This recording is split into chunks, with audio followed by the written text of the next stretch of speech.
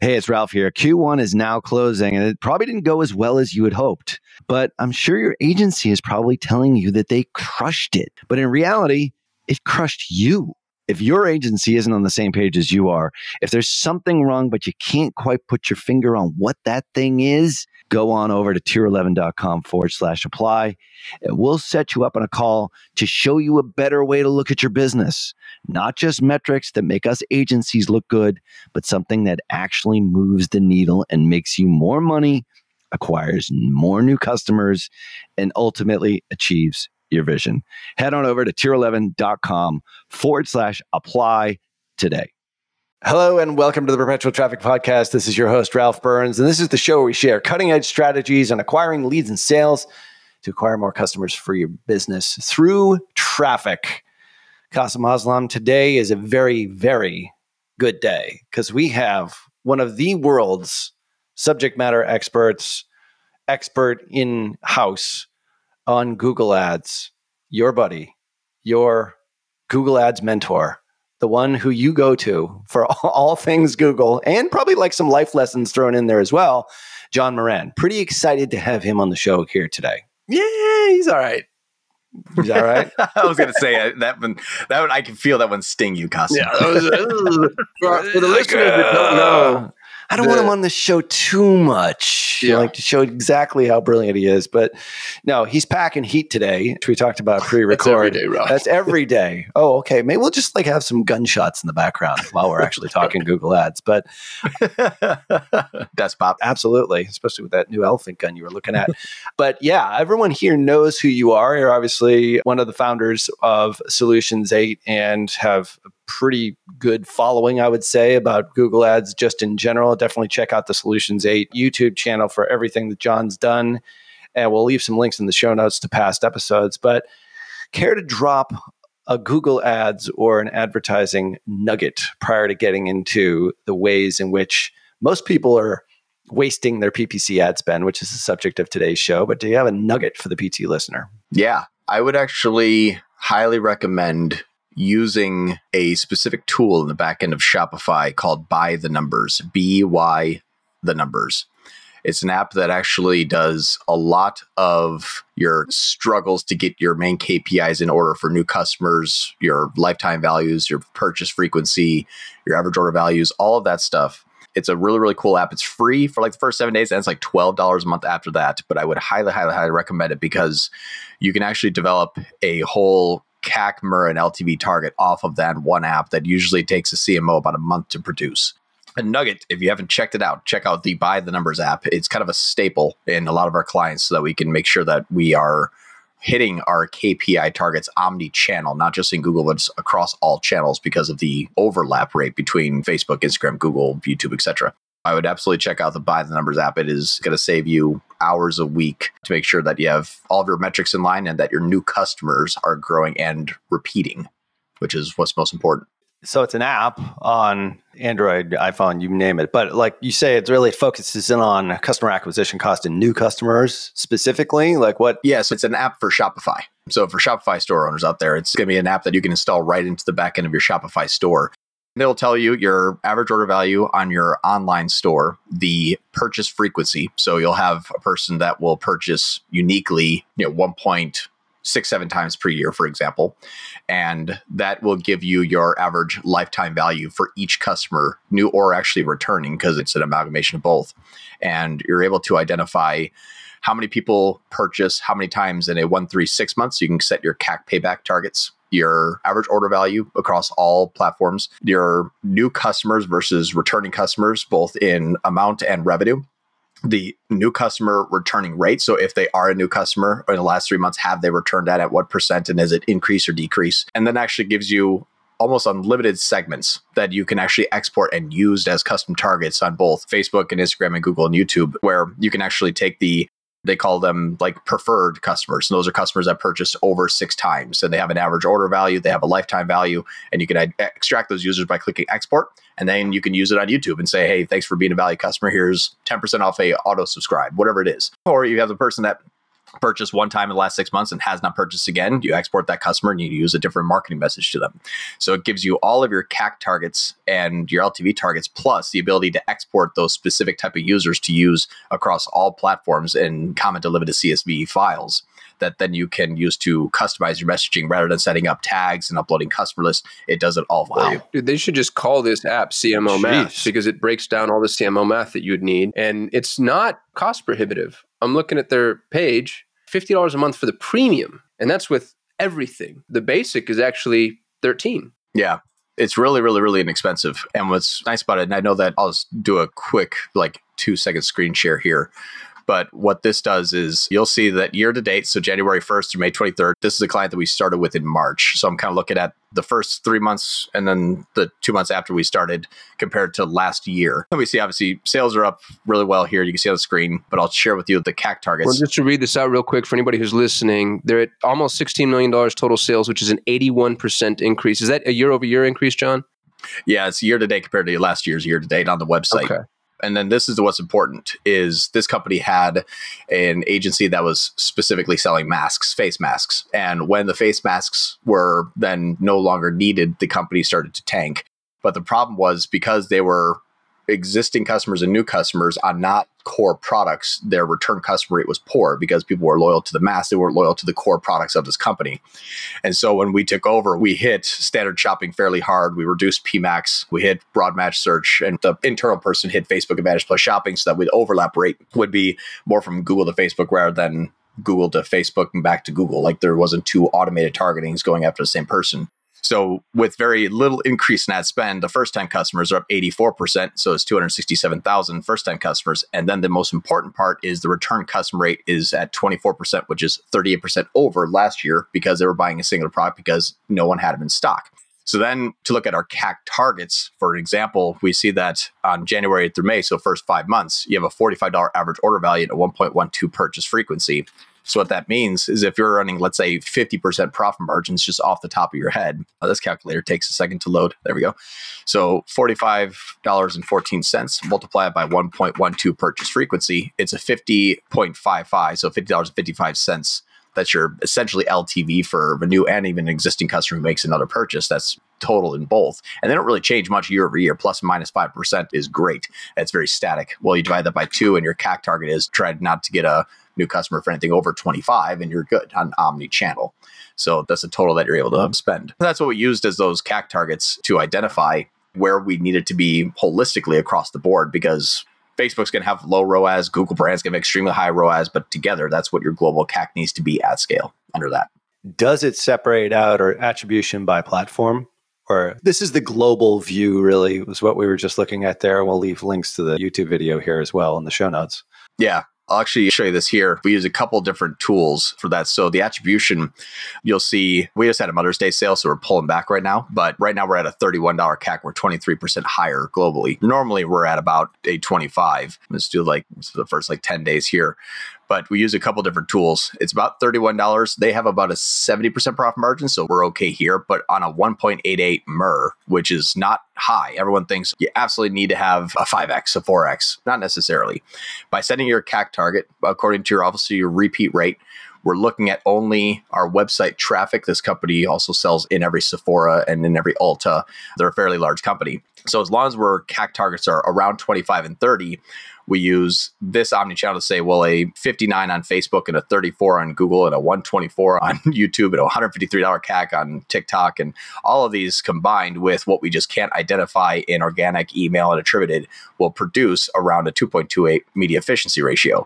And if we look even back from March till yesterday for the last 2.5, 3 months, whatever it is, we've always stayed around that $29 mark. And then we use this tool here called Lifetimely. Great tool, by the way. Lifetimely will identify if that's actually coming to fruition in a net profit.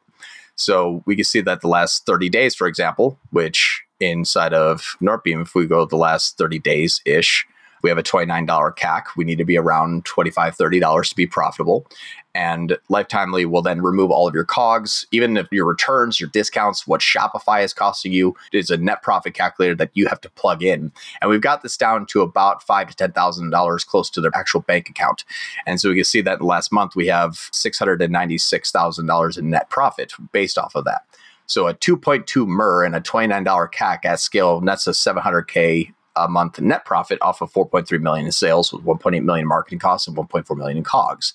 And you'll actually see here that the blended CAC will be around $25 to $27. Same thing that Northbeam says. Our blended ROAS is about 2 to 2.5, same thing that Northbeam says. And so by aligning those numbers, identifying your CAC targets, testing it omni-channel with Northbeam, and then looking at Lifetimely in the back end to make sure that it's actually in the bank account is how you identify what your metrics should be, not just kind of arbitrarily thinking you should get a 4X in Google because you saw a podcast once. John just nailed something that's embarrassingly worth looking at. I've seen a number of times where marketing teams aren't looking at what actually lands in the account.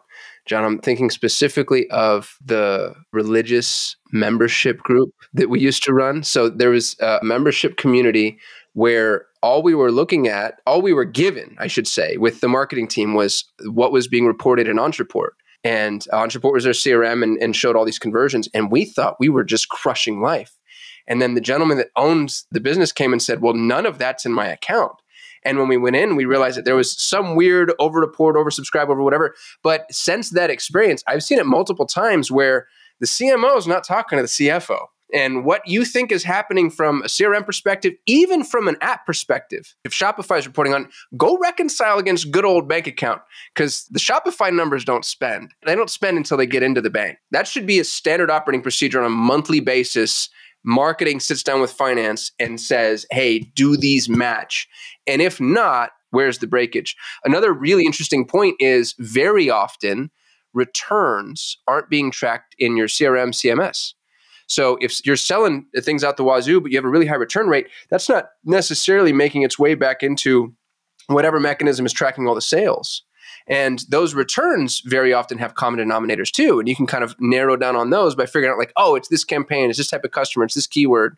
So just make sure for our CMOs and director of marketing, go connect with the finance team once a month. I mean, it doesn't need to be, it's an hour long where I sit down with my spreadsheet, you sit down with your spreadsheet, and we make sure that these numbers all match. Well, what's nice too is that Lifetimely app, you can see here, they actually do total sales, the revenue, even if they're shipping revenue, discount codes, and then refunds. Like there was $4,000 on refunds on the 25th. So also your taxes and your net sales, the product sold, the shipping transactions, fulfillment, COGS, marketing costs, operating expenses of Shopify, and then your KPIs of gross margin. It does everything for you. After you plug in, of course, like, you know, your rates and stuff like that, but it will do everything for you so that you're not looking at it, well, 4X in Google, yeah, but I'm losing money. And then you got marketing fighting the owner. Now, every Monday, I sit down with the CMO and the person that runs their Facebook. I'm like, what are you doing on Facebook? What are we doing in Google? Where can you push? Where can I pull? Are you seeing specific products that are pulling back? I will too. So we align to make sure that our combined marketing efforts result in a better net profit, rather than just fighting after, like, is Google better than Facebook? And then the owner's like, well, I'm losing money. You guys figure it out. Yes, it gets a whole mess. Right. Yeah, I love it when people decide we're going to run agencies against each other. I'm like, oh, okay. It's very productive. We're all in this rowboat together. You're rowing Right. on the right, I'm rowing on the left. And while we're rowing, let's also fight. Yeah. Let's have a death match. The owner's in the middle of the boat spinning around puking. Yeah. That's it's like, do we have ove gas in the gas tank? That's what he's wondering. This is really 3 nuggets in one. If we really look at There's this. so many nuggets. No, there's a lot of nuggets in here. Between Lifetimely, which is sort of an add-in nugget, but at the very least, Lifetimely, if you're not a Shopify store owner, I think the By the Numbers app is like an absolute necessity if you are a Shopify store owner. But secondarily, it's like pulling the numbers together with all the things. These are the things we're talking about all the time. And you typically have to do this through, QuickBooks, and it's not in real time. And then you combine that with Northbeam or some other third-party tracking tool that allows you to be able to figure out whether or not your numbers are accurate from what you're seeing. It's all these things together. This is the ultimate toolbox for a Shopify store, CMO, even a CEO to understand exactly what's going on in relatively real time from what it looks like from the Lifetimely app, which is amazing. This is why I don't like to have John on, because he sets the bar. It's too high. Like we can't It's let annoying, people think isn't that this it? is what they're going to get every episode. John. Well, one more nugget. It's inside the By the Numbers app. Remember that segment that I was telling you We're about? looking stupid for yet example, again, Custom. Sorry. Well, It was your idea to have him on, here's- wasn't it? No. No. Actually, I think it was my idea or Tom's idea. Anyway, keep going, John. We're just going to keep going here. Nuggets for everyone. So you'll see the loyalty group here, for example. This one's called loyalty customers. There's 19,000 customers that purchased on average 5.3 times. Their average order value is $43. Their average lifetime value is $476. Their average customer lifespan has been a year and a half and 528 days. And each customer is worth $228. And what's great is you can hit that view customers, export that as CSV. And now there's a marketing audience for something. You can take at-risk customers, your dormant customers, your best customers, each one of these. And there's 2 pages of these people. So there's probably 15 different segments of anything that you could imagine. The top 10 percentile customers by total items quantity purchased. I mean, you name it, they got it in here. With one click of a button, it exports that. And that's great for, how do we get our LTV up? Well, go after your best customers and then go after your dormant customers with a discount. Win back those people. YouTube's 1 to 2 pennies per view on a customer list. That's yours. And with $10 a day, you could hit 10,000 people a day easy. So those are kind of the things that you can. Now, not everyone's going to view. That's what you're only going to pay for a view after 10 seconds. But you can hit those 10,000 people a week for $10 a day, and you pop one sale on an average order value that's $90 and you break even. It's a win-win. It's a no-brainer. Which, by the way, is the goal now in e-commerce. We used to be able to make money on the front-end purchase, and now we just want to break even on the front-end purchase. And then soon it's going to be, well, we're going to hope to break even at the end of a year and so on and so forth as every industry gets more and more commoditized. Yeah. Yeah, 100%. Like this is so relevant right now. My question is on By the Numbers, does it backfill data if somebody were to start on it today, or is it like everything moving forward? Nope. If you start it today, it'll take sometimes 2 to 3 hours, but it will back through all of your data. And then 2 to 3 hours later, you'll see a percentage bar that once it hits 100%, obviously it says it's done. And then everything in the history is there. That's cool. That is killer. Oh my God. All right. We will leave links in the show notes and we'll put Qasim's affiliate link in there because I have a feeling he's going to be an affiliate for these guys pretty soon. We should be. We should sign up. I don't even know what there is. I know. I'm so bad at that. You know what's funny is whenever I drop an affiliate link, it just, from my sensibility, it just seems like I lose all credibility. It's like, oh, that was a timeshare. It wasn't actually valuable. Yeah. Well, we did just win a Tesla, Ralph. Did I tell you that? Who did? John and I. John and I won a Tesla. I did not hear this. From High Level because we're one of the higher ranked Go High Level affiliates, and they sent me an email being like, "You won a Tesla. We should get on this affiliate game. There are more Teslas to be had." I think there's a lot more Teslas. You're gonna have to give up your 1987 Honda Accord for that Tesla. It's a Prelude, Ralph. How dare Prelude, you? Sorry. Yeah. Sorry. Yeah. Watch yourself. But oh my God. All right. Well, we will leave links, no affiliate links here. Well, but we will tell you if they are affiliate links just because we're above board at all times. But that's not the purpose. This is pretty amazing stuff. So we'll leave links in the show notes for this, courtesy of John Moran. And yeah, I guess we have to have him on more, Qasim. I mean, I hope that's okay for you. It's a blow to my ego. I'm okay with it though. I've reconciled myself to being the smartest guy on the podcast. It's just not happening anymore. Like you've lost the crown. All right. Well, Qasim and I have a Rain Man type of relationship. So he's Tom Cruise and I'm just over to accounting. That's about it. So. If only he was that good looking. All right. Well, anyway, we are going to get back to John, the actual stuff we're going to be talking about, all the ways in which you're wasting your PPC ad spend with John Moran right after this quick break. You're listening to Perpetual Traffic.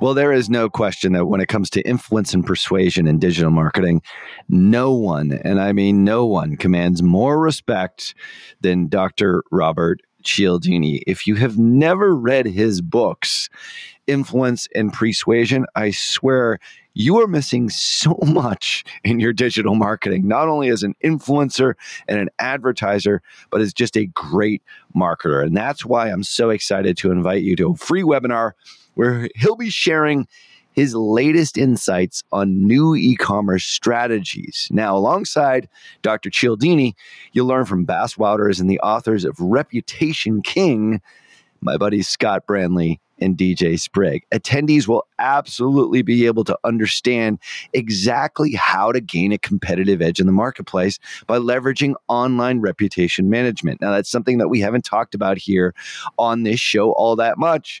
And it's more reason for you to register for the webinar here, which is completely free over at reputationking.com/PT.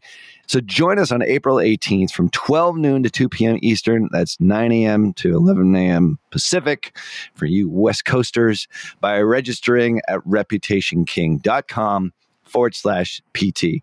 Once again, that's reputationking.com/PT. Cialdini has been a huge influence on me, and I can't wait to see how his new e-commerce strategies resonate with you and how they affect your business in a positive way using reputation management. Make sure that you register for the April 18th free webinar at reputationking.com/PT. Welcome back to Perpetual Traffic. We are here with my business partner, the smarter half of Solutions 8, the world authority in all things Google Ads, John Moran. This is fun. Thanks for having me. Yeah, John, you're a shockingly humble person for as much as we build you up. Either that or you have a shrine to yourself that you have hidden in the closet somewhere. Just and realizing I just don't know this? about it. I mean, what's nice, I wake up, my whole family's just, they're praying to that shrine. So I get a nice ego boost in the day. That holds me over throughout the whole day. So now I'm pretty humble after that. Everyone should have a shrine of themselves in their house, right? Yeah. Well, you know what's humbling is as I've been on the other side so long of like making mistakes, pressing wrong buttons, getting yelled at, getting fired by clients. And so the truth of the whole thing is I just made the most amount of mistakes than anybody else. I pressed the most amount of buttons that you probably shouldn't press, and I learned the most. That's really it. Like, I didn't come to this thing just like, I know the perfect way to do this. I'm like, I know the 99 ways not to do this. And so that we could build it right the first time. It's like Edison's light bulb. It's the same thing. So yeah, it's funny is if I didn't go through all those mistakes, I wouldn't be here. But it feels weird to say that I'm the smartest person. I just know what not to do and where to look at where this thing's going to fail. You can only be the smartest person after first being the dumbest person. Pretty much, yeah. Yeah. Not to totally nerd out on everybody, but mythologically speaking, the fool is the precursor to the savior. You'll see that very often in fiction. Brandon Sanderson's Stormlight Archives, I think, is one of the best, most recent examples, but it happens on a regular and recurring basis. The hero as the savior can't exist until first experiencing him or herself as the fool. And that's probably worth everybody thinking about a little bit. Like, you can't do anything heroic or anything meaningful until you look a little stupid. And so if you're afraid to like step out, that's the cost. That's what it costs. Starting a business or starting a new role, or even something as small as, and this isn't small at all, but something like asking for a promotion, which when compared to starting a new business might feel small, you have to be willing to look a little foolish. And then once you're willing to look foolish, now you've positioned yourself to really step in and grow. Yeah, and I think it goes back to kind of that you master something after 10,000 hours. The first 3,000 hours were brutal. That's the thing, is it was horrific. Dude, stand-up comics talk about that. Stand-ups say that it takes 2 years. That's like the classic trope. It takes 2 years of bombing nonstop before you even start to kind of get laughs. Can you imagine getting on stage for 2 years, 2 or 3 nights a week and just like getting slaughtered? But once you do that, you kind of earn your stripes a little bit. Yeah, and I think because I've always been like a people pleaser, that's just kind of my personality. So I have this fear of letting people down, and especially when it's like their ad spend. Then like I learn really fast. It's like millions of dollars. Right. It's like I'm going to waste $10,000 of their money and disappoint them. I'm like, that's not going to happen. And so that kind of accelerated that. So I think you have to have some sort of baseline level of anxiety to learn fast. That's so funny. I think it's true in everything. I just watched the biography of Henry Ford just recently, and it was the same kind of thing. Like, he was the fool before he was the genius. And I mean, even though cars were invented way before his arrival, but everyone thought he was absolutely crazy. Take any great inventor along the way, like Elon Musk, like read Elon Musk's book before Elon became Elon. The stuff that he was thinking about and wanting to do, everyone sort of made him out to be a fool. But in the end, he became the innovator. And obviously, our world is somewhat changed by his innovations as well as Henry Ford's. So anyway, you're the Henry Ford of Google advertising here today, John. Hopefully, I'll be the smart Henry. Yeah, the wicked smart Henry before he turned into the strange Henry later on in his life.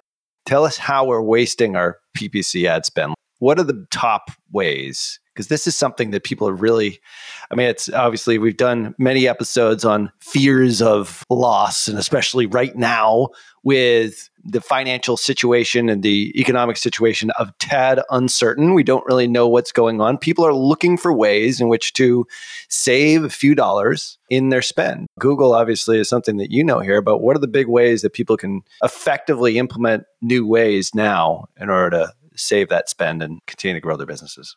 Yeah, absolutely. So I've labeled out a few here that I think that are important just because everyone knows don't overspend on bad keywords and your negative keywords out, and make sure you're not remarketing your existing purchasers. So we kind of have the standard that I think we've already covered in other episodes, or you've covered in episodes. So I'm going to take it kind of one step down the rabbit hole and talk about a little bit more that you may not see. So things that are a little bit more advanced, things that you may not have had the ability to identify because you're not using the same tool set that I am, but you're still going to be inheriting those same fallacies and fail points that I have identified here that I want to share with you all. So we're going to be covering a couple things like the Performance Max YouTube display brand, and we're going to talk about a little bit deeper into things that, ROAS itself won't tell you, or omni-channel visibility you're not going to have with inside of a Google Ads ecosystem. The first one I wanted to talk about is PMax on existing website traffic. Now, this is not existing customers, which is getting more and more well-known, but it's existing website traffic. The delta between the new visits and visits are going to be your existing traffic visits. Now, the bad part about PMax and the bad part about Google is looking specifically just at new customer acquisition cost inside of a PMax campaign doesn't mean that it started there. Your Google will tell you if you got a new customer. Even Nortbeam or Triple Whale will tell you that you got a new customer inside of a specific campaign. However, did they start at that Performance Max is where you're going to be identifying, is this Performance Max actually working for me or not? Is it simply just inserting itself halfway through the conversion path and taking 100% of the credit? Did they start on organic? Did they start on Facebook? Did they start on Instagram? Even YouTube, for example. So there's going to be other paths that are going to be starting those users that PMax is going to take 100% credit for inside of Google if it started on Facebook. Or it's going to take 50% of the credit for if it started on, let's say, a search campaign. So one of the areas that you're going to want to look at is PMax too heavily remarketing omni-channel users, which means do they click on Facebook and then does PMax get the second, third, I've seen them as long as 37 and 40 click paths before you're able to actually identify if a person is converting or not. And one of the tools, obviously, that we use quite often is going to be Nortbeam. I think that's one of the best ways to identify a conversion path because this specifically talks about click paths. And I think click paths are important to identify because the view to click path is not something we're talking about. This is specifically, did they click on one channel and then did they click in another channel? Because each channel is obviously going to take 100% of the credit. But when you look at it from a CMO or a business person or a good marketer's view to say, well, what is my cost per acquiring a first-time customer? Too much overlap is going to greatly drive up the expenses of that cost. So you have too many clicks in Facebook and then too many clicks in Google, or vice versa. So that's one of the areas that I think is overspending, is because we're using the best we can, which is, well, my CPO is low, or the cost per order, or my CPA is low, or my ROAS is high. You're missing out on those very long click paths that are overlapping. So I'll share screen here, and I wanted to share this. This is the individual click paths based off of a client. So for example, on the screen here, I have a $31 sale. They had a first click in PMax, then they had 3 email clicks, then they had 7 more email clicks. Then they had a Facebook Advantage Shopping, then a brand click, and then another PMax click, and then another Facebook click. So, John, just to pause you real quick, out of curiosity, they got a PMax click and then an email click. So does it stand to reason that the subscription came off of that PMax click, or could they have been previous subscribers? PMax is the first recorded interaction, and then they came back via email, or there's just no way to know? No, they could absolutely be an existing customer already. This could be a branded search. This is actually my PMax campaign that I've dedicated to majority of my branded searches. I have about 25 PMax campaigns in this account. This one is just my branded one. That's where that overspend is going to go crazy, is because, for example, inside of Google, I had a PMax click and then a branded click and then a same PMax click. Well, this is where we get into the deeper conversation about data-driven attribution inside of Google Ads. Google Ads is removing first click, time decay, linear. They're only giving you last click or data-driven. Like their position base is gone too. Like they're removing all of those. So what's interesting is you're going to have position-based and last click, which favors PMAX because it always shows up halfway through the funnel on a new customer. And this is just an example of how often this happens. But to the person that may be thinking, well, Performance Max ROAS is really good. Yes, but was it new? Could be. This person could have seen a Facebook ad 15 times that day and Googled the brand name. Now, there we go. That happens all the time. Now, did you get a new customer? Sure. Was it cat good? Absolutely. Where to start? I have no idea. That's where the overspending is unidentified. So what's interesting about this is if we're using a data-driven attribution, we have 2 clicks in PMAX, 1 click in brand. 66% of the sale is going to be given to PMAX. Because PMAX are usually 50 to 60 cent clicks, this is probably going to cost me about a grand total of $2. Well, if you think about an average order value of 40, that's a fantastic ROAS. So when looking at click paths, when you're looking at your actual modeling of your marketing, in this specific client, I spend very little in Performance Max and I spend a lot more in standard shopping because I have brand excluded. I know that the click paths are always a first click in my entire path sequence that could not have been a branded search click. And then you'll see Performance Max start to scoop up those people afterwards. It does a lot of the remarketing and a lot of the return brand. That's okay. So I use standard shopping to get a high CPC click that has a very terrible ROAS because that campaign is only going to get 1 click. Unless you do a bunch of cold traffic searches and keep clicking on my shopping ad, for example, you're really only going to search for something, click on the shopping ad, find out who the company is, and then that job is done with that standard shopping campaign. Then it turns into PMAX. You can have a high ROAS on PMAX, low daily ad spends. Your ROAS could be 1 to 2,000. That's fine, but don't scale that. That's not where they're starting. So identifying the starting point is going to be very important for PMAX. So you're not wasting the ad spend there simply just by saying, can PMAX reinsert itself in your 7 different marketing channels that you're currently running? An easy identifier of that is looking at the new users and the total users. If it's 80% cold, if you're using Northbeam or even Triple Whale, they should give you a new and all visitors. And you should have, for an example, at a minimum, 10,000 users, 8,000 new. And it should be usually 1 pixel that's installed across all your channels. PMAX can work very, very, very well. It absolutely can. When they're a new user to the site based on the pixel of the attribution software, it means, no, we have not seen this person coming from a Facebook click or an Instagram click. So that's the first thing I want to look at is having at least 75 to 80% of the PMAX traffic be new. I've seen it all the way down to something as 40%, where it's like 10,000 users, 4,000 new. Don't scale that. That's half warm. Now, the other part that you want to look at too, though, is if it is at a high new user count, is the search categories heavy brand? Because if so, it's still going to be quote unquote new users to the site, and it will still have a good return on ad spend, or it will have a good MER. But if you look at the actual search categories, if it's heavy brand, that's indicative that they're not starting there. They already knew about you somehow. It could still be a new click to the site. Don't be confused by new users. That's just the first touch point. Where is the first visual? Was it from YouTube? Was it from Facebook? Was it from Instagram? All of those things that could not be associated by a click can be eliminated in your mind by looking at the search categories and say, well, it's cold traffic. It's not brand. There is some brand in there. That's okay. But it's majority cold traffic search terms. And the users are 8 out of 10 or 4 out of 5 is a first time click. That's how you can really reduce the wasted ad spend in Performance Max when you're looking at omni-channels, those 2 figures there. So if that's the case, I mean, if you have a fair amount of branded search, but you're not sure where they're finding you out.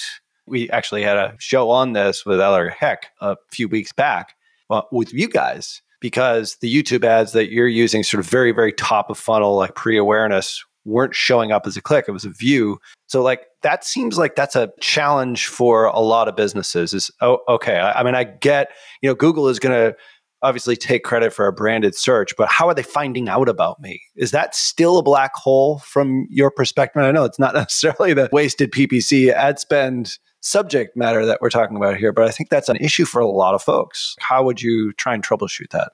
Yeah, really. Scaling while holding MER is going to prove out any sort of theoretical model. What I mean by that is, I'll give you a quick example.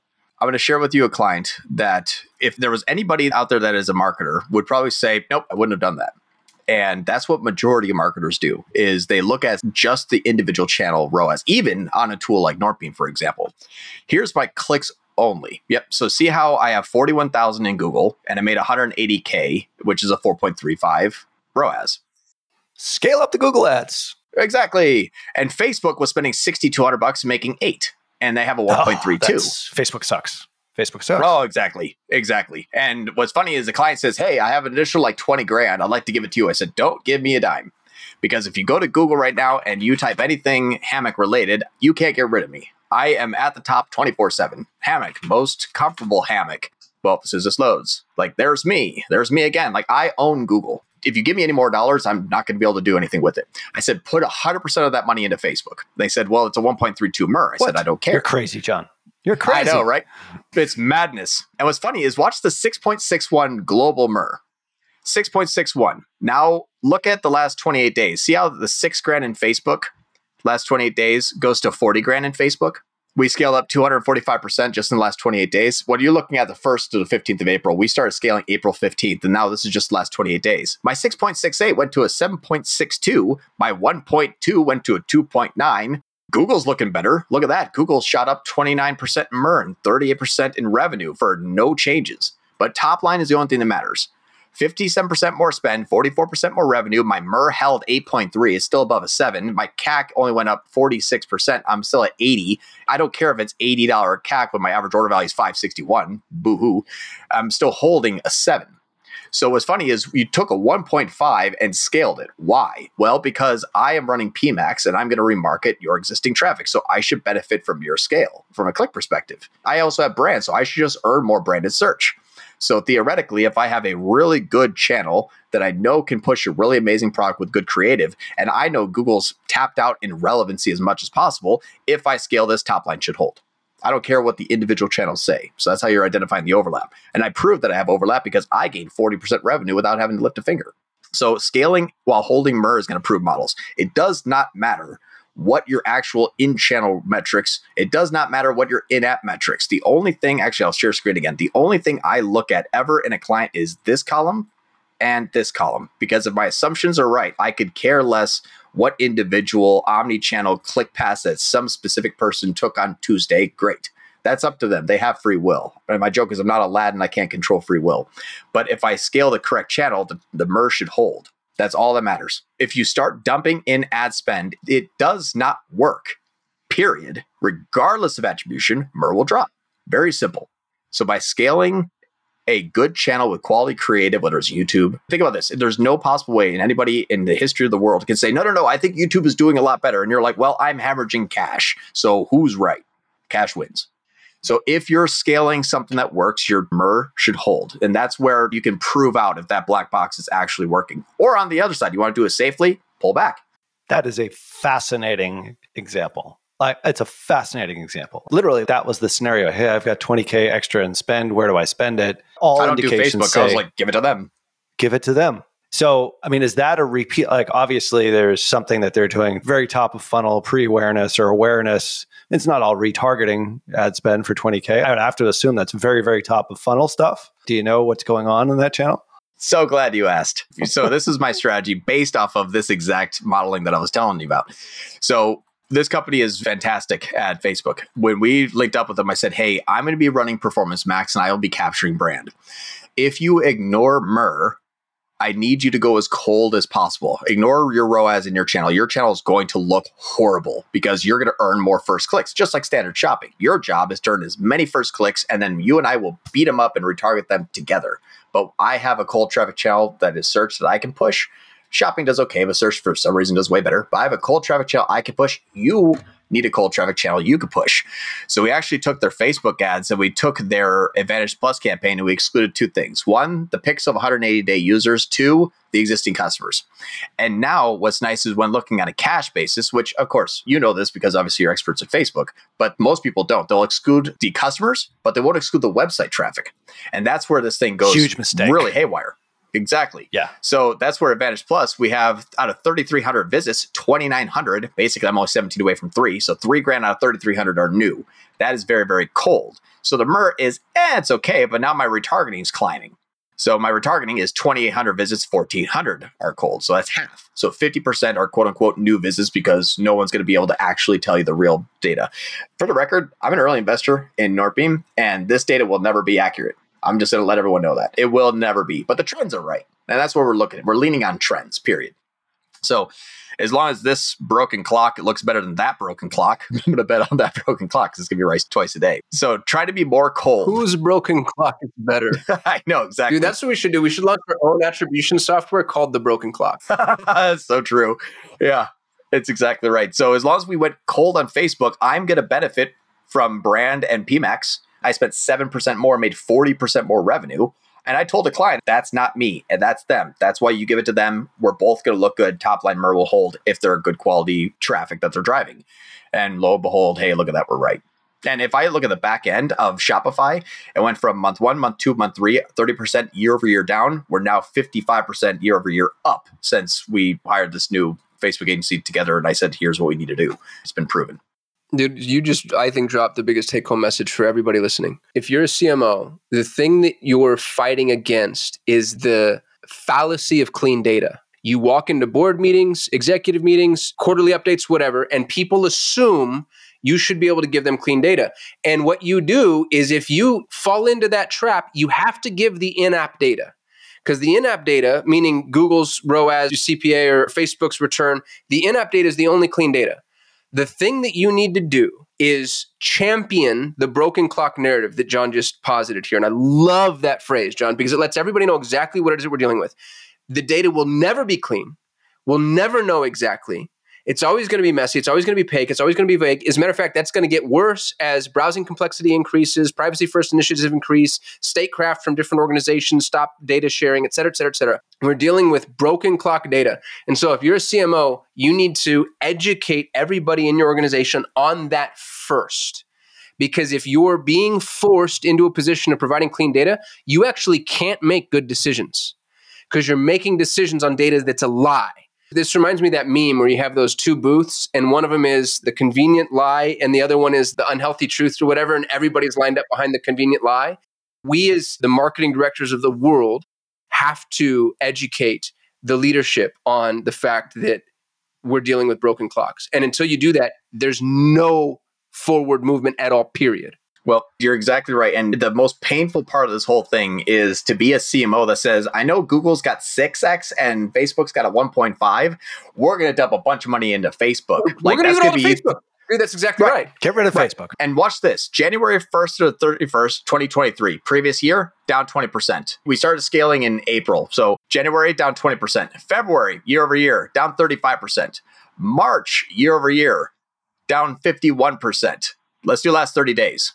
Up 46% year over year. Online store up 47%. What do? We scaled the bad ROAS because ROAS is fake. And if you use ROAS, you're going to be learning a very hard lesson that you did something wrong. Dude, we need t-shirts. ROAS is fake. This is one of the best episodes I think we've ever done. I'm just saying that because if you're a CMO or a VP of marketing or a CEO, like go back and listen to the last 15, 20 minutes. Like it's so counterintuitive and you proved it out. Now, you also did it in the right way. And that top of funnel channel could also be YouTube. I'm like, all right, so we're a meta platform. We're not agnostic to platforms, but obviously we favor the meta platforms. We look at everything through meta glasses.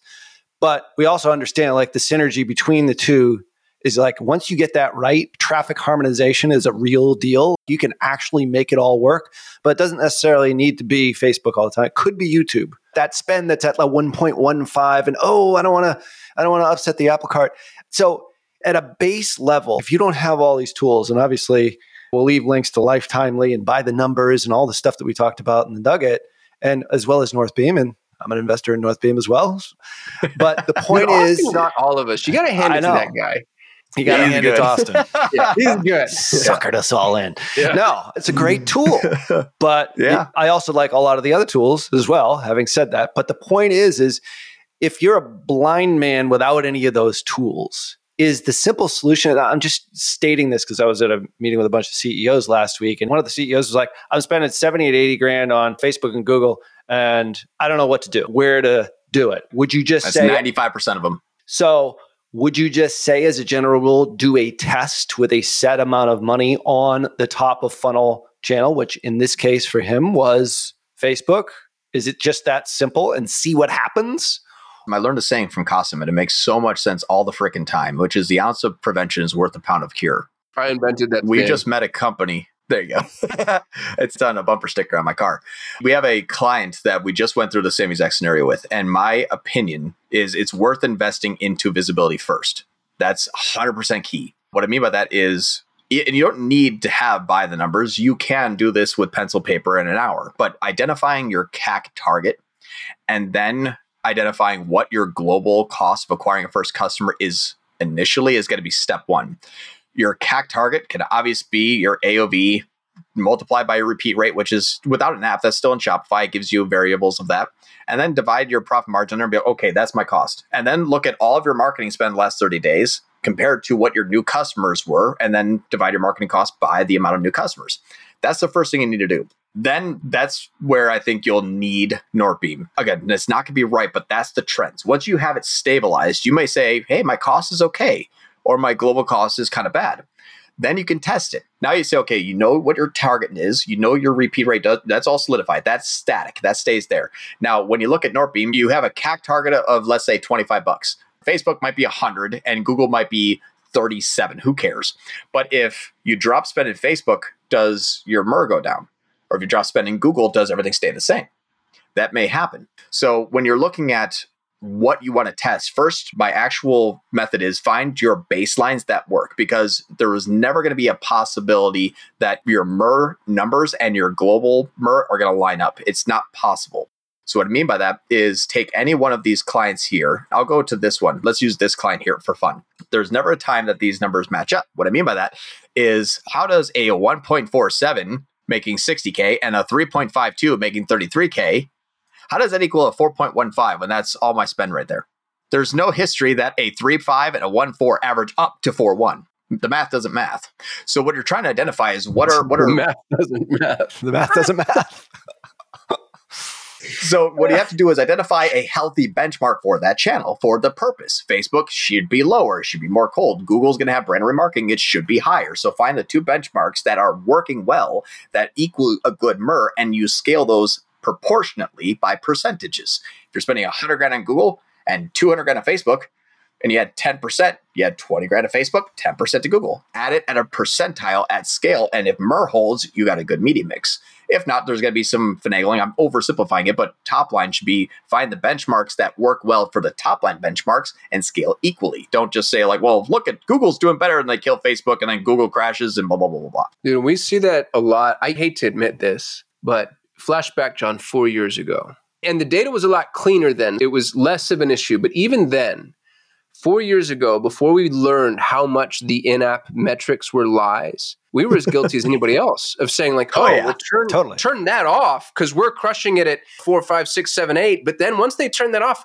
3 months later, 4 months later, 5 months later, we're like, we don't know why this is dying either. Right. This is very uncanny. It's the market. It's obviously the economy. You've done something wrong because I can show you 6, 7, 8, 9x ROAS, but it's tapering. So the ROAS stays high, but the volume starts to drop on us and we don't know why. And it's human nature though. I mean, that's especially when you're dealing with like multiple players inside a customer account. It's human nature to be provincial. You want your stuff to work and you want the other guy's stuff maybe not to work quite as well. Well, if actually you take the view of the law of attraction or the law of abundance and everything actually works together, that's actually how it works in the real world. This has been tremendous. This is only our first tip, and we have gone deep here, John Moran. We're going to need we wouldn't get through bullet points. I know. He's like, we'll get through all 19. Like 15 bullet points, and I was like, we're not going to get through 3 of these. He's like, no, I think we can do them all. Well, if you guys stop interrupting me, I'm kidding. I know. That's the problem. Just speak. You got a couple of marketing geeks getting into the nitty gritty here. Well, I think literally going back and just listening to what we talked about here a couple of times, because you do talk fast, is a really, really good, like this is such a huge problem. Every business has this problem in one way, shape, or form if they are marketing themselves online, bar none. So go back and listen to that. We've got a little bit more from John Moran, maybe not all 17 points on his list, right after this quick break.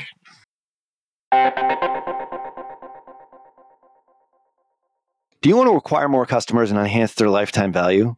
Well, isn't that the purpose of online marketing, is to acquire brand new customers from cold traffic, or as we say, crack the code on cold traffic? Well, that's exactly what we do at Tier 11. And we do it through a system called Customer Acquisition Amplification. What's Customer Acquisition Amplification, or CAMP for short? Well, it's a revolutionary approach to digital marketing that analyzes and identifies opportunities in your company's growth throughout your entire customer acquisition path. How we do it? Well, we sniff out the friction and we identify the gaps in your messaging.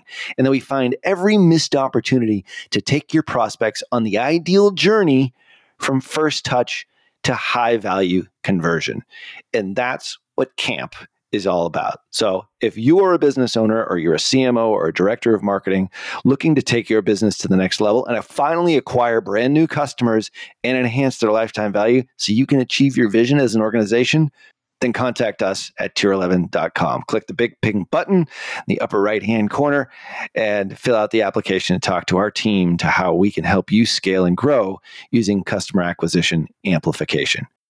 Welcome back to the Perpetual Traffic Podcast. We're here with John Moran from Solutions 8, and I would definitely recommend going back and listening to the first part of this episode. Here, we're going to be getting into more ways in which you're probably wasting your PPC ad spend in just a moment. But Qasim, there's something profound that you want to say. So profound, Ralph.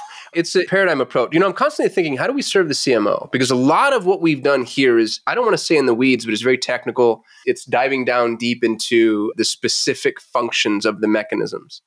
And as we're doing that, it occurs to me that what we need across all marketing organizations is a paradigm shift. And the paradigm shift is systems thinking.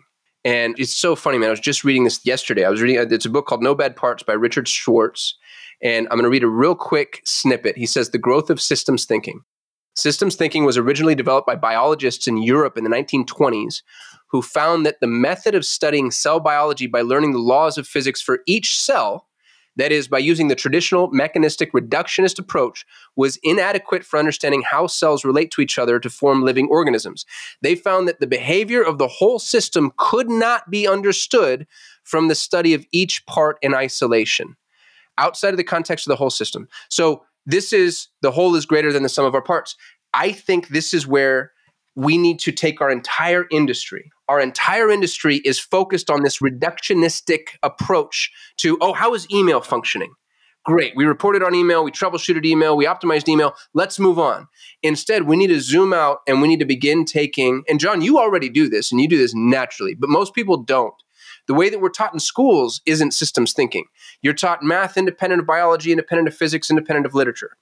Right? And what that does is it silos your thinking. And the higher forms of pedagogy, you're starting to, like IB does this, they merge those things. They'll ask you a biology question where you have to write an essay using foreign language, for instance, and combining those things into a systems thinking approach, it increases the propensity for learning like tenfold or something insane. We need to do the same thing with our marketing. We have to approach marketing from a systems thinking paradigm. And right now, nobody does that. And I feel like what we just did on this episode is we founded a revolution, you guys. We can't let this go. We need to plant our flag. We need all sorts of things. We need a Declaration of Independence. We need a logo. We need we need a tattoo. This should be the biggest paradigm shift in this decade in marketing, is systems thinking marketing. Moving away from the fraction and moving towards kind of viewing it as a global organic ecosystem. I'm done. Was that too much? I'll write the Constitution that we need, but I'm down. I mean, it's like the function of the human body. Like the digestive tract actually has a direct relation on the cardiovascular system, on the pulmonary system, on the neurological system, lymphatic system. Everything actually works together as opposed to separately. Like your heart doesn't actually pump and beat independently of everything else. It works with everything. And understanding that you can't take stuff into isolation, like what you eat and what's in your gut affects your cardiovascular health. Those sorts of things. I mean, obviously, like from a coronary artery disease standpoint, but it actually impacts how you think. Everything within a whole has to be measured within the whole as opposed to each individual system, which I think is what you're trying to say here. And I think that's the new marketing. The new marketing marketing is systems thinking. Yeah. It's looking at it as whole. And I think we're so just trained to be siloed. in this. And we're guilty of it too. You can't say that we're not. You're a Google Ads agency. We're primarily Meta with a lot of other stuff. But the point is like you start that way and then you really realize exactly what John said before the break. It's like all of this stuff works together and some of it is unknown still. There's always going to be that unknown. Mm-hmm. Yeah, it's trust but verify. I'm going to talk in circles here a little bit and I hope you guys will forgive me. The unknown, you begin to put boundaries around the unknown when you're willing to look at things from a systems thinking perspective. When you're looking at everything isolated, you don't know where the unknown exists. You can't. But when you look at a system, you begin to identify the nodes, how and where those nodes are connected, where you can see the nodes perfectly and where it gets opaque. And now, by triangulating through the nodes of the system, the unknown is still unknown, but at least you have boundaries around it. And at least you can say like, oh, our first party acquisition from a customer perspective, we're losing that data. And again, this is where I'm talking in circles and where we've lost all of our listeners. But you actually, you start to know the unknown. You're just trying to get them to join the revolution, Qasim. Yeah, that's what you're trying to do. It's so important. I don't want to zoom too far out. I do think you start to put boundaries around the unknown, which means you start to know the unknown. And a problem well defined is half solved. So there's a ton of this crap that you're never actually going to be able to put numbers to, but at least you're going to know where it exists and where your blind spots are. And identifying your blind spots requires a systems thinking approach too. Yeah, and what's really interesting about the whole thing too is that we're going to you have to take it one step deeper, which really is horrifying. There's something called zero data. Zero data in the attribution world is data that we have zero touch points and zero visibility as to how it got there. It's usually direct visits. And direct visits are becoming more and more popular because if you all pull out your Apple phone right now and go to Safari and type in N-I-K, and it's like, oh, you're trying to go to Nike? And you're like, yep. And you click Nike. And you click that big button at the top. That's a direct visit now. Now, did you hear about that person on YouTube? Sure. Did you hear about the company on YouTube? Yes. On Facebook? Yep. On Instagram, saw 3 ads. Well, what's your first touch point? Direct. So that zero data is unattributable. And that's where that clock is always going to be broken. There's never anybody in the history of the world that is going to be able to 100% attribute a direct visit. You can't. Because you cannot ever prove that they didn't hear a TV ad and then watch a YouTube ad. And then pull out and then tell their wife, hey, go to Nike. It's physically impossible to attribute that completely. So that zero data is then tested by scaling in reductions of specific spends inside of Google, Facebook, etc. I have a use case for it, but it'll take too long to explain and do screen shares. But long story short, I doubled my standard shopping budget inside of a campaign in 2 days. And it was actually a substantial increase. Went from 12 grand a day to 25 grand a day.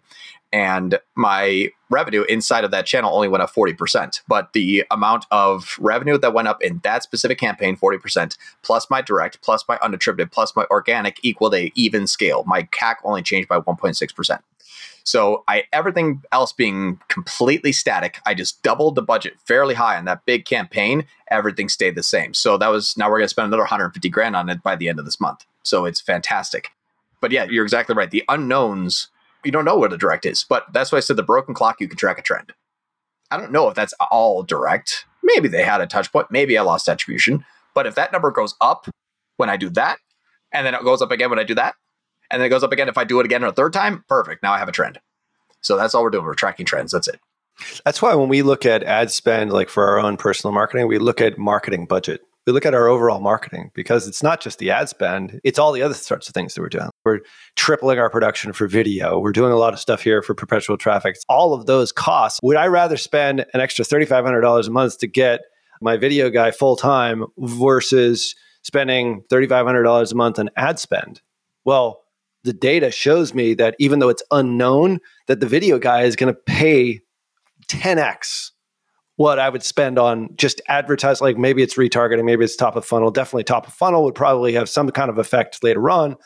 The point is like you have to sort of look at your marketing budget, not necessarily as an ad budget, but as an overall marketing spend as well. Yeah, we sometimes break it down in clients. Because that's where a lot of that unknown stuff comes. If you have a good organic following, or if you're doing more, or your YouTube, you're doing stuff on socials, like all of that is pre-click that you never really know until they make that first click. Yeah. A good way if you're just starting off and thinking about this is actually, you know what? I'll wait to the end. That'll be the actionable tip at the end of this video. So that was a teaser. Yeah. Don't go anywhere. It's kind of like the news segments where it's like, this could be killing you right now, that at 10. It's like, it's 4 o'clock in the afternoon. What? I'm going to die between now and then. That's so funny. Do you only have 2 hours to live? That at 10 o'clock. That's right. Be back at 10. I want to jump to my next tip. I'm going to skip down the line because I think this one's just as advanced as what we were talking about before. And it's really, really fun. So YouTube overspending on audiences with too much what they call EVC and not a click. So EVC stands for engaged view conversions. And I'm going to throw Google under the bus here because back in February, they have an internal memo. I've seen it twice from 2 trusted reps that's not updated in Google Ads yet. But back in February of 2023, so 3 months ago, they actually changed when they count an EVC, which is an engaged view conversion, from a 10-second threshold to a 5-second threshold, which means if someone watches an ad for longer than 5 seconds and then converts within the view engaged conversion window, which defaults to 3 days, Google counts it as a conversion. So what's interesting is they don't need to even click on the ad, but just even by virtue of skipping the ad at 6 seconds technically means that they've seen the ad now. Because if you skip at 6 seconds, which is the first time the 5-second countdown, once you get through that 5-second countdown, Google has tagged you with an EVC if you convert later on in that conversion window. That is 3 days. What we started to look at was, well, what's the split between a campaign's engaged view conversion window and a click? Now, we know that YouTube is not a click-heavy network. YouTube is a very view-heavy network. That's just, I mean, anybody listening, ask yourself, did you ever see an ad and click on a YouTube ad and then go and buy something? I would imagine 95% of you out there would probably say, no, I haven't. But I have found out about a company from YouTube. We're not discussing the validity of YouTube. What we're saying is overspending. And here's what I mean. I have a small case study that I'm going to pull up here on the screen that is going to be extremely eye-opening. And this is a company here that we're spending a fair amount of money on inside of YouTube. And from April to May, so last was at 42 days, we spent about $154K on YouTube. You'll see here that the top line numbers will show that in the last month and a half, we spent 36% more and only gained 10% more conversions and only gained 8% more conversion value. So my ROAS dipped down by 20% to 2.29. Now, if you're measuring ROAS, you're like, oh, that's bad. That's not good. Now, what's interesting about this is what we're doing here. Watch this. For a 30% less cost, I got 5% more click conversions and 36% less engaged view conversions. Now that seems a bit weird. If we look at, and I did this for each one of the campaigns one by one, and I'll share with you what I did, but I want to share with you something cool, that if we look at the total campaigns, I have 36% increase in cost, and I have 34% increase in click attributed conversions and 3% less engaged view conversions. So my ratio of clickers to purchasers went up 34%. My ratio of viewers to purchasers went down 3%.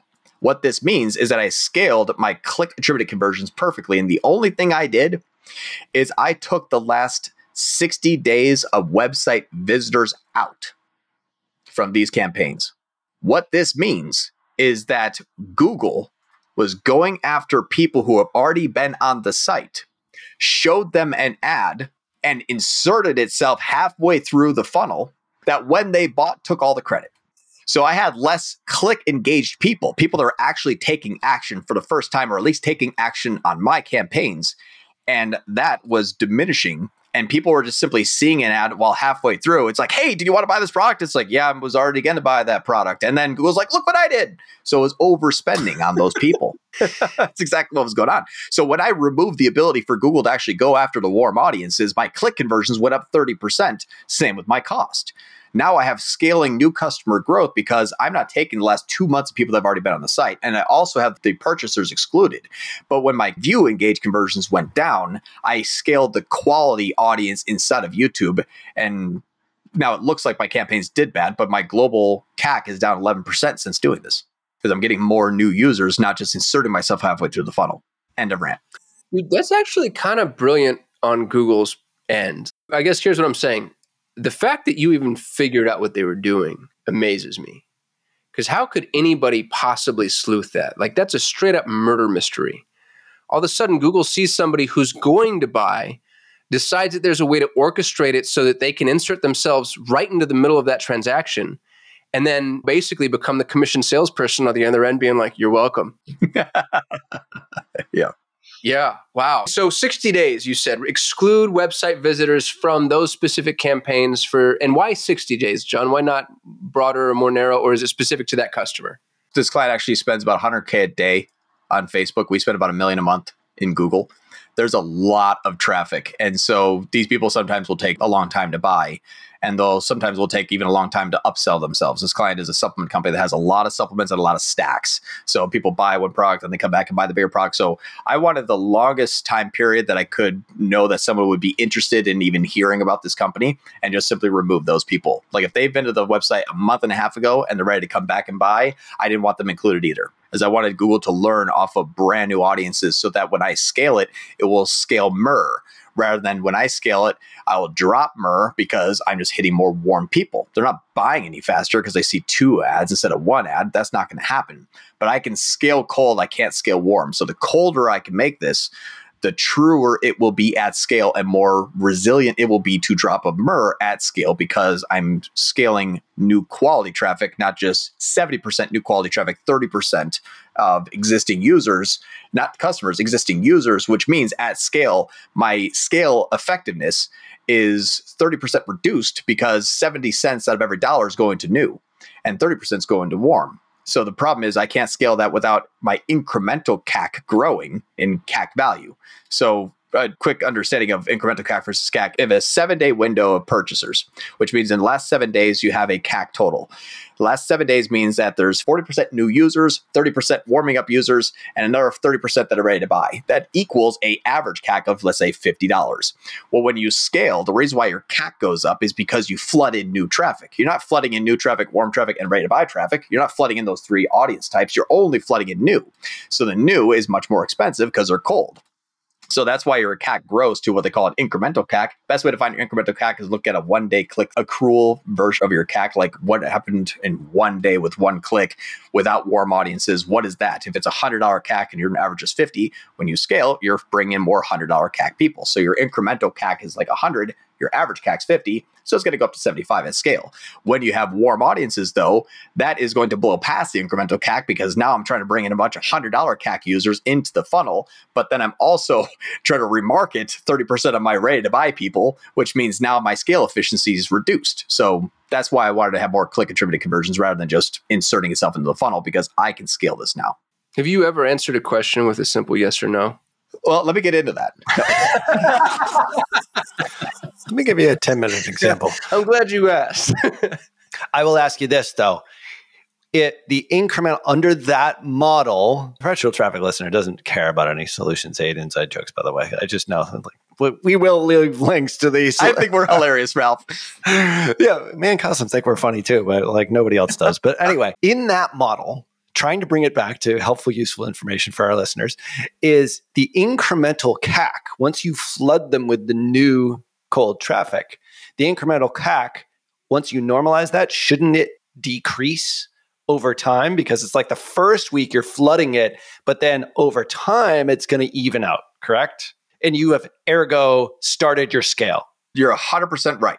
But that's going to be based on the assumption, though, that you're only scaling new cold users, right? That's what I want to do. I want to scale and grow new customers.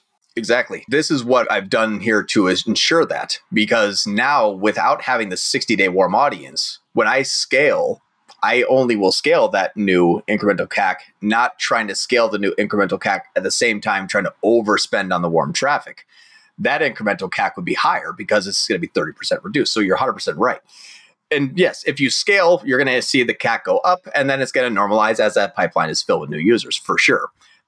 This model, if I try to scale YouTube, Google will say I'm doing a fantastic job. It's even scale. ROAS looks super good. Why? Because I also spent a little bit more money on the warm audiences. So Google says everything's fine. The back end says, well, we just can't scale YouTube, guys. As soon as we scale YouTube, look at what happens to our cost per acquired first-time customer. And you're like, well, the ROAS looks good. I don't know what's going on. And that's where this gets overspent on the bad audience. That's where you waste that ad spend. And in that case, you're flooding with more cold traffic. But then as a result, as it normalizes, you need to increase your retargeting budgets as well incrementally, or does it become more efficient over time? That's where you get into omni-channel for sure. I actually leave Facebook to do more remarketing than Google. if there's a bigger pot, it'll be better served, is what you're saying. Exactly. Okay. Exactly. Yeah. I think that Google as a whole does a lot better for direct response. I don't know of anybody in the last year that clicked on a display ad and bought anything. Honestly, it just doesn't happen. But you can make much different variations of quality media inside of Facebook and Instagram, in my opinion. Short form video content, you could do that on YouTube as well. But YouTube is not a click attributed network, so it's harder to measure. But a lot of times, if you look at the click attributed conversions between cold traffic YouTube and warm traffic YouTube, they're fairly equal. Sometimes remarketing actually is a little bit higher of a click attributed conversion. Now, not to say that it doesn't help. I just don't push there too much. And I actually spend a lot less on remarketing than probably many other agencies. And that's because each time I pull back on warm audiences remarketing, my CAC gets better. That's why I even stopped showing ads to people that are already on the site. They haven't even bought yet. And I stopped showing it because my CAC got better. So I was like, we're overspending on remarketing, overspending on continual warm traffic. There's never been a time where a lot of people are like, you know what? I don't think I'm going to buy that yet. And then they see like 3 ads in a row. They're like, and they go and buy it. Like, it doesn't happen that often. So be vigilant with overspending. And you have to keep an eye on frequency as well with those audiences. That's a pretty deep tip there. The takeaway, like, at least from my perspective, like a VP of marketing or a CMO, like, are you using exclusions on those audiences? That kind of seems like a big tip here, like, or a good takeaway. Yeah. We do. We use a lot of exclusions, and a lot of times we'll actually purposely exclude those people. We'll exclude those people in multiple channels. There's nothing shallow about John. Let's just say this. He always dives into the deep end. He's not in the kiddie pool, ever. Go deep or go home. That's what I always say. And so we actually have been generating different accounts inside of Facebook for this reason too. We actually have been generating sometimes multiple accounts with Advantage Plus campaigns we instruct the client to, because we don't do any Facebook ads. But what's interesting about it is we actually been taking Advantage Plus campaigns, cloning them into Advantage Plus campaigns in different Facebook accounts, which is quote unquote against the term of service, but it's been working well. And even Facebook's just like, yeah, it's actually a fairly decent way to do it. So they've been seemingly okay with it. But because you can't exclude warm audiences from a pixel in only one Advantage Plus campaign, it goes account wide. We've been making multiple accounts to do this. So similar to how you would have a YouTube audience instead of Google and then our YouTube remarketing with everyone excluded out of your YouTube proactive campaigns. In Facebook, we take an Advantage Plus campaign of Advantage Plus shopping, Advantage Plus video, Advantage Plus imagery, and then excluding warm audiences off the pixel and excluding the traffic of the existing customers. That is your pure cold Advantage Plus account. And then you make another account with Advantage Plus with excluded audiences. The excluded audiences are your existing customers, but you do include the pixel. So that is your remarketing. And what you're doing is you're actually keeping a 2.2, 2.5 frequency on cold and a 2.2, 2.5 frequency on warm that is also scooping up the cold that the first account missed. And now you're making sure that the spends between those are only measured by your MER. If you push more cold, can you push more warm? And does your MER hold? That is now scaling that. And then on top of that, you get your PMAX campaigns in your brand and then your cold traffic channels inside of Google. And all those working synonymously together gives you a very highly segmentable, controllable, scalable, with MER holding, essentially miniature funnel between those two channels. Separate ad account. Customs, I think, getting a brain freeze on right now. I'm just thinking about our listener. Like, there's no way all this is, this is deep. Yeah. This is deep. It's like, we've said it before. One question on the new ad accounts, same pixel or pixels from each individual ad account? So you can separate them out. Under $100,000 a month, same pixel. Actually, yeah. So under $100,000 a month in ad spend, same pixel. Yep. Now, your cold traffic accounts are going to look horrifying. Really, really bad. Your CPA is going to be ridiculous. Your ROAS is going to be ridiculous, and it's going to look terrible. What you want to do is look at the SKUs or look at the pages that you're sending that traffic to and measure the total CPMs and your conversion rate of that page to the back end of your Shopify, because if those are holding, you're fine. So that's what you want to measure, is not necessarily in-app CPA and in-app ROAS, but you want to measure CPMs or CPCs, conversion rates. That is what you're going to reverse engineer the global of those two accounts based on your CAC. Cosm's nodding his head. I think he understands everything you just said. I get it. It's just, think about any business that's trying to follow along and the number of global changes we've catalyzed here. Just to refresh, you just need to start over.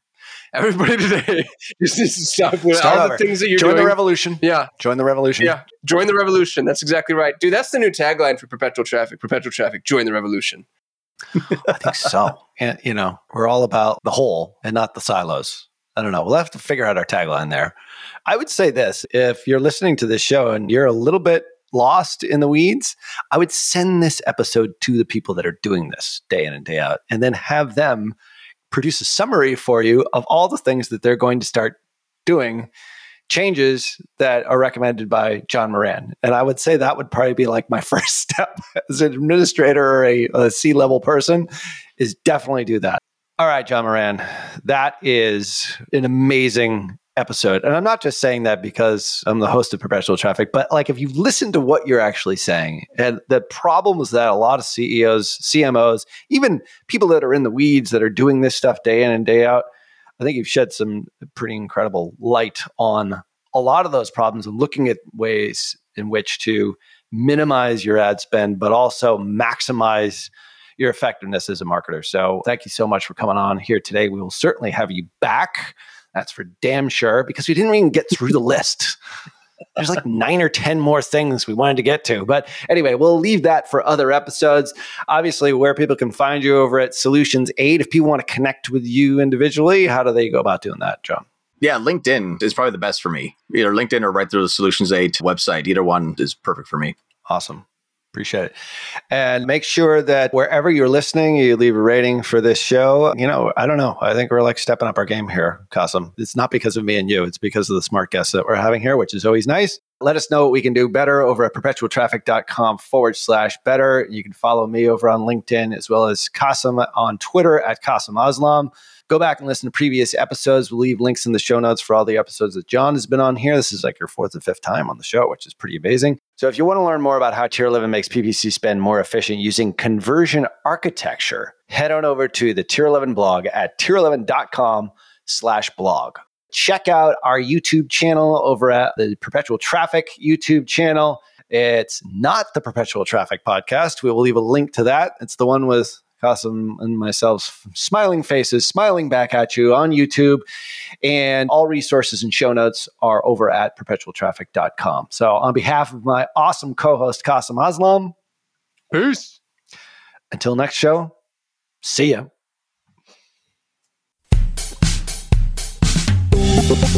You've been listening to Perpetual Traffic,